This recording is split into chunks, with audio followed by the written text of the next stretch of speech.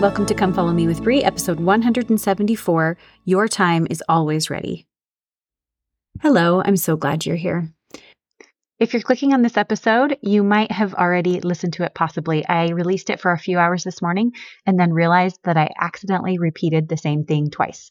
So I deleted the episode and now reposted it without repeating myself. So if you already listened to one this morning, the new one this morning, then you just heard me repeat myself. But if not, enjoy.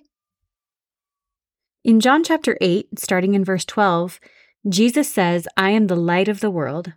He that followeth me shall not walk in darkness, but shall have the light of life. Now, in thinking about Jesus Christ being the light of the world, I started to think about a candle. Have you ever lit a candle in the daylight? You can still see it. It's there. But it doesn't really seem to have this brilliant effect on the things around it. You can't really tell that it's shining light on anything. It's not really very noticeable. But as soon as you take even a little tiny small candle and you put it in the darkness, the contrast between the light and the dark is so great that little candle will light up the entire room. When I think about Jesus Christ being the light of the world, it makes me want him to be here. I just want him to be here, and I want everything to be made right.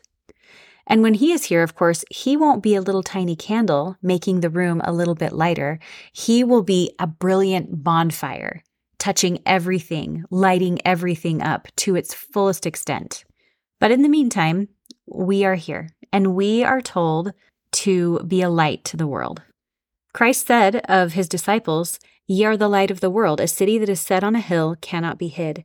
Neither do men light a candle and put it under a bushel, but on a candlestick, and it giveth light unto all that are in the house.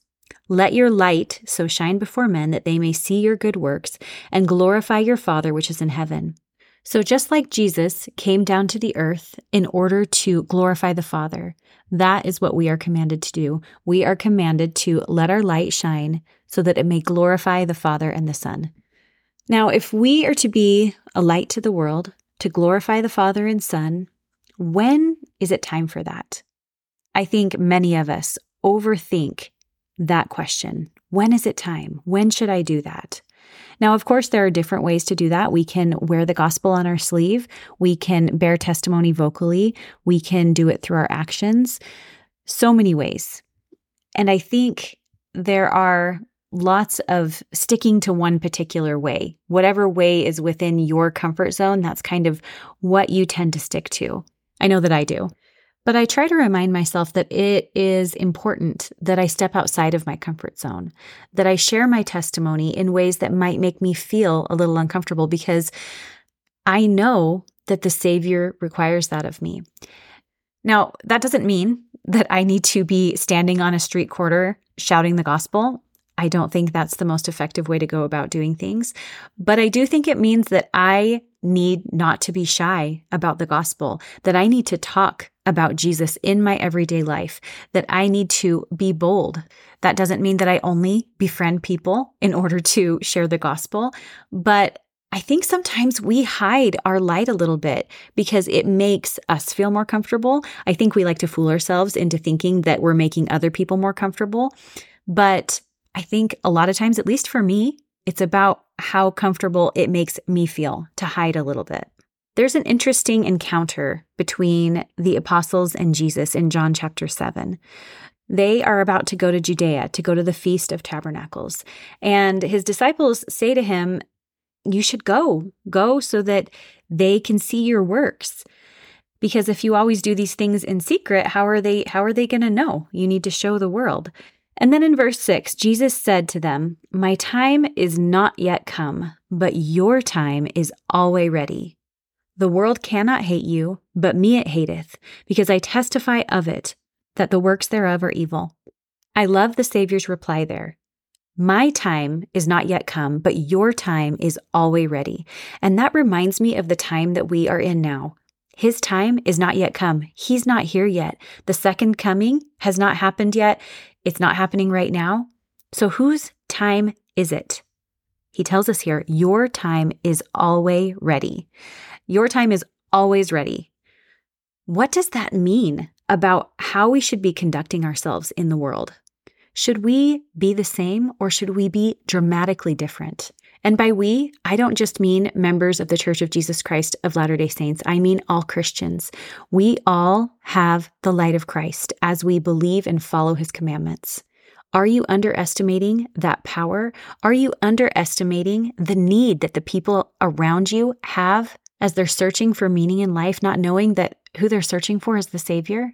Are you missing opportunities to bear your testimony in either vocal ways or boldly in your actions? Don't you think this is what the Savior would say to us right now? Your time is now. Our time is now. We aren't Jesus Christ, obviously. We're not that bonfire that's going to illuminate everything, but we can share his light. And together, the more brilliantly we shine, the more little candles are put together, the more it gets closer and closer to the power of the light of the Savior.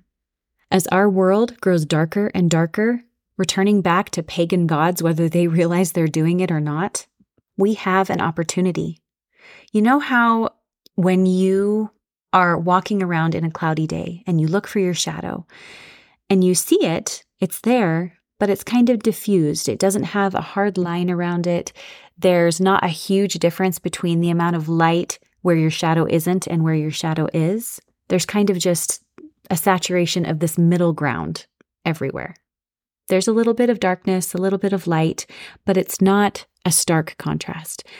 But when you are in a sunny day with the sun blaring on you and you look at your shadow, you have crisp lines where darkness of your shadow separates from the light where the sun is hitting. We have a great opportunity. We live in a time where there is a stark difference between light and dark. We live in a time where there is access to such amazing light, incredible light. We live in the fullness of times.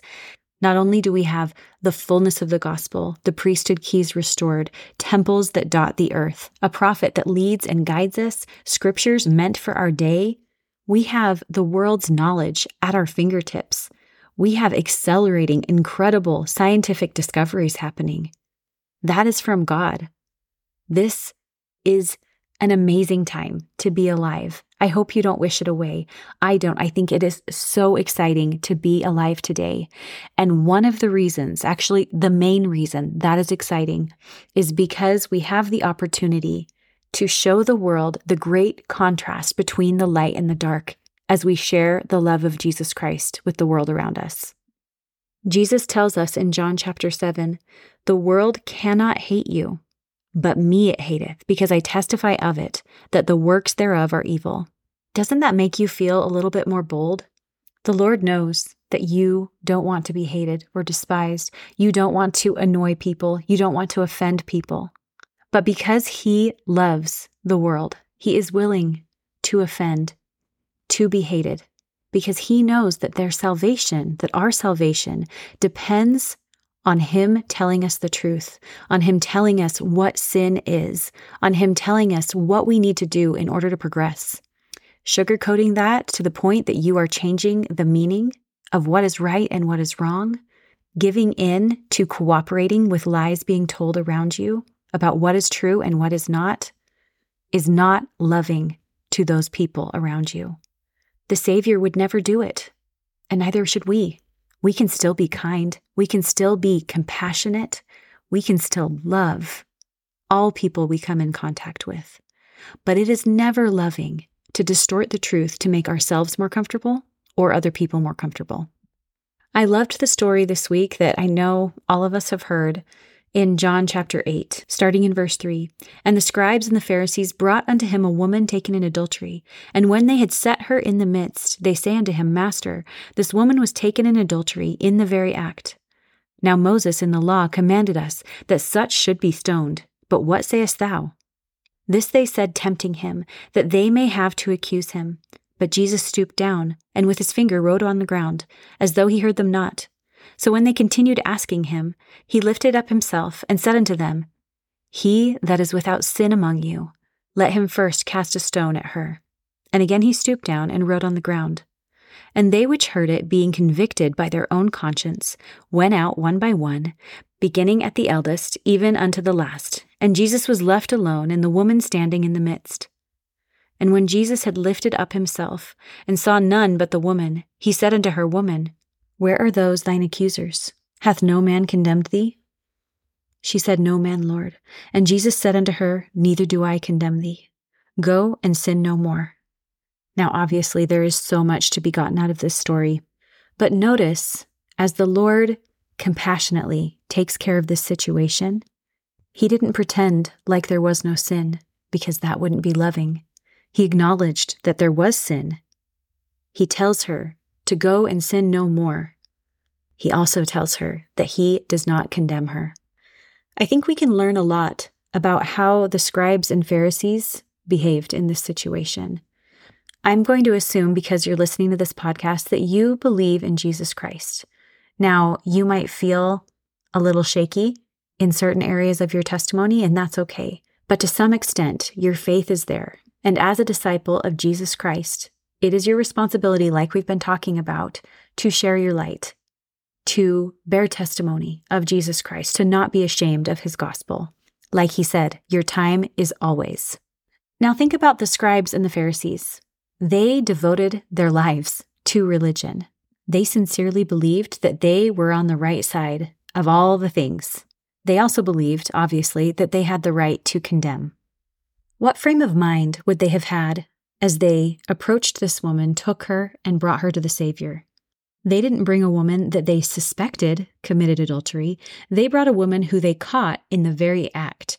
They were 100% sure that this woman committed a great sin.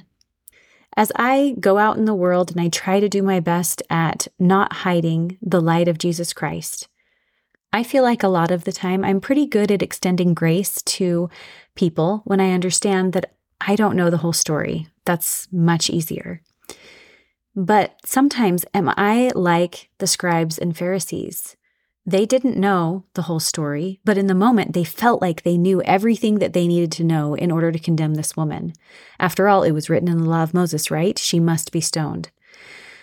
When I think of moments in my life when I am either in my mind or out loud metaphorically throwing stones, that happens when I very inaccurately suppose that I know everything I need to know in order to condemn. And often that's when things are happening with people that I know well, where I feel like there's no justification for how they're behaving or choices they're making.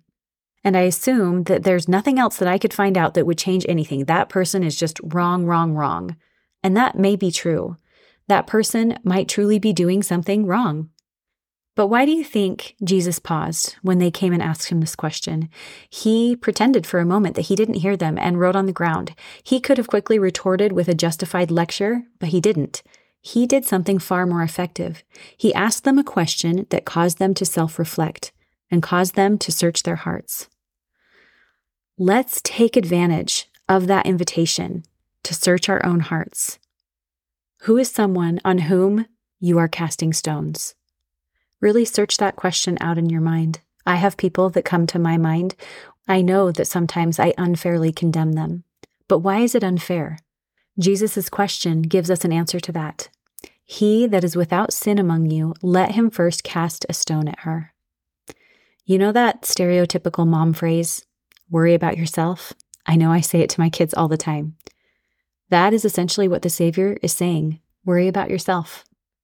So how do we reconcile the two between let our light shine and proclaim the gospel of Jesus Christ and make sure you're only speaking truth and don't be afraid to say things that might offend people, and worry about ourselves? Do not condemn people. I tell my kids all the time, isn't it so amazing and great and loving of Heavenly Father that He made it none of our business to worry about the end state of anyone?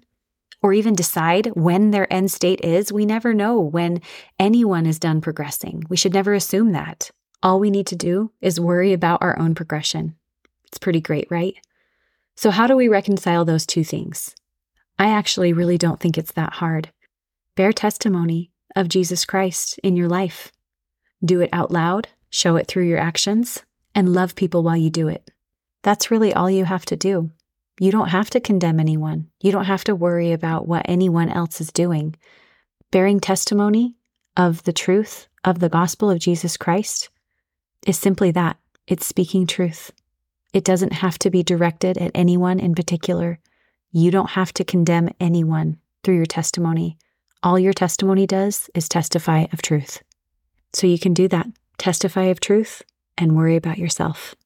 Let's learn from this encounter with the scribes and the Pharisees and Jesus as we obey the command to always let our light shine, His light shine through us. I saw an ad on one of my social media feeds about a t-shirt, and it said on the t-shirt, "You can't cast stones while washing feet," which I think is just the perfect way to sum it up. Lovingly declare the gospel of Jesus Christ through your words and your actions, and serve people while you do it. Taking advantage of the wonderful time in the history of the world that we live in, with access to such incredible light, so that we can show the world the contrast. President Monson said in his talk in October 2015, "Be an example and a light." My brothers and sisters, our opportunities to shine surround us each day in whatever circumstance we find ourselves. As we follow the example of the Savior, ours will be the opportunity to be a light in the lives of others, whether they be our own family members and friends, our coworkers, mere acquaintances, or total strangers. To each of you, I say that you are a son or daughter of Heavenly Father. You have come from His presence to live on this earth for a season, to reflect the Savior's love and teachings, and to bravely let your light shine for all to see. When that season on earth has ended, if you have done your part, yours will be the glorious blessing of returning to live with Him forever. How reassuring are the Savior's words, "I am the light of the world. He that followeth me shall not walk in darkness, but shall have the light of life. Of Him I testify. He is our Savior and Redeemer, our advocate with the Father. He is our exemplar and our strength. He is the light which shineth in the darkness. That each of us within the sound of my voice may pledge to follow Him, thus becoming a shining light to the world is my prayer, in His holy name, even Jesus Christ the Lord. Amen." And I'd like to add my testimony. I know that Jesus is the answer. Jesus is what everyone in your life needs, even if they don't know it. I firmly believe that as we use the spirit of discernment, the Holy Ghost as our guide, He will lead us to the best ways to share the gospel with everyone we come in contact with. Jesus would tell you that your time is always. And I say these things in the name of Jesus Christ. Amen.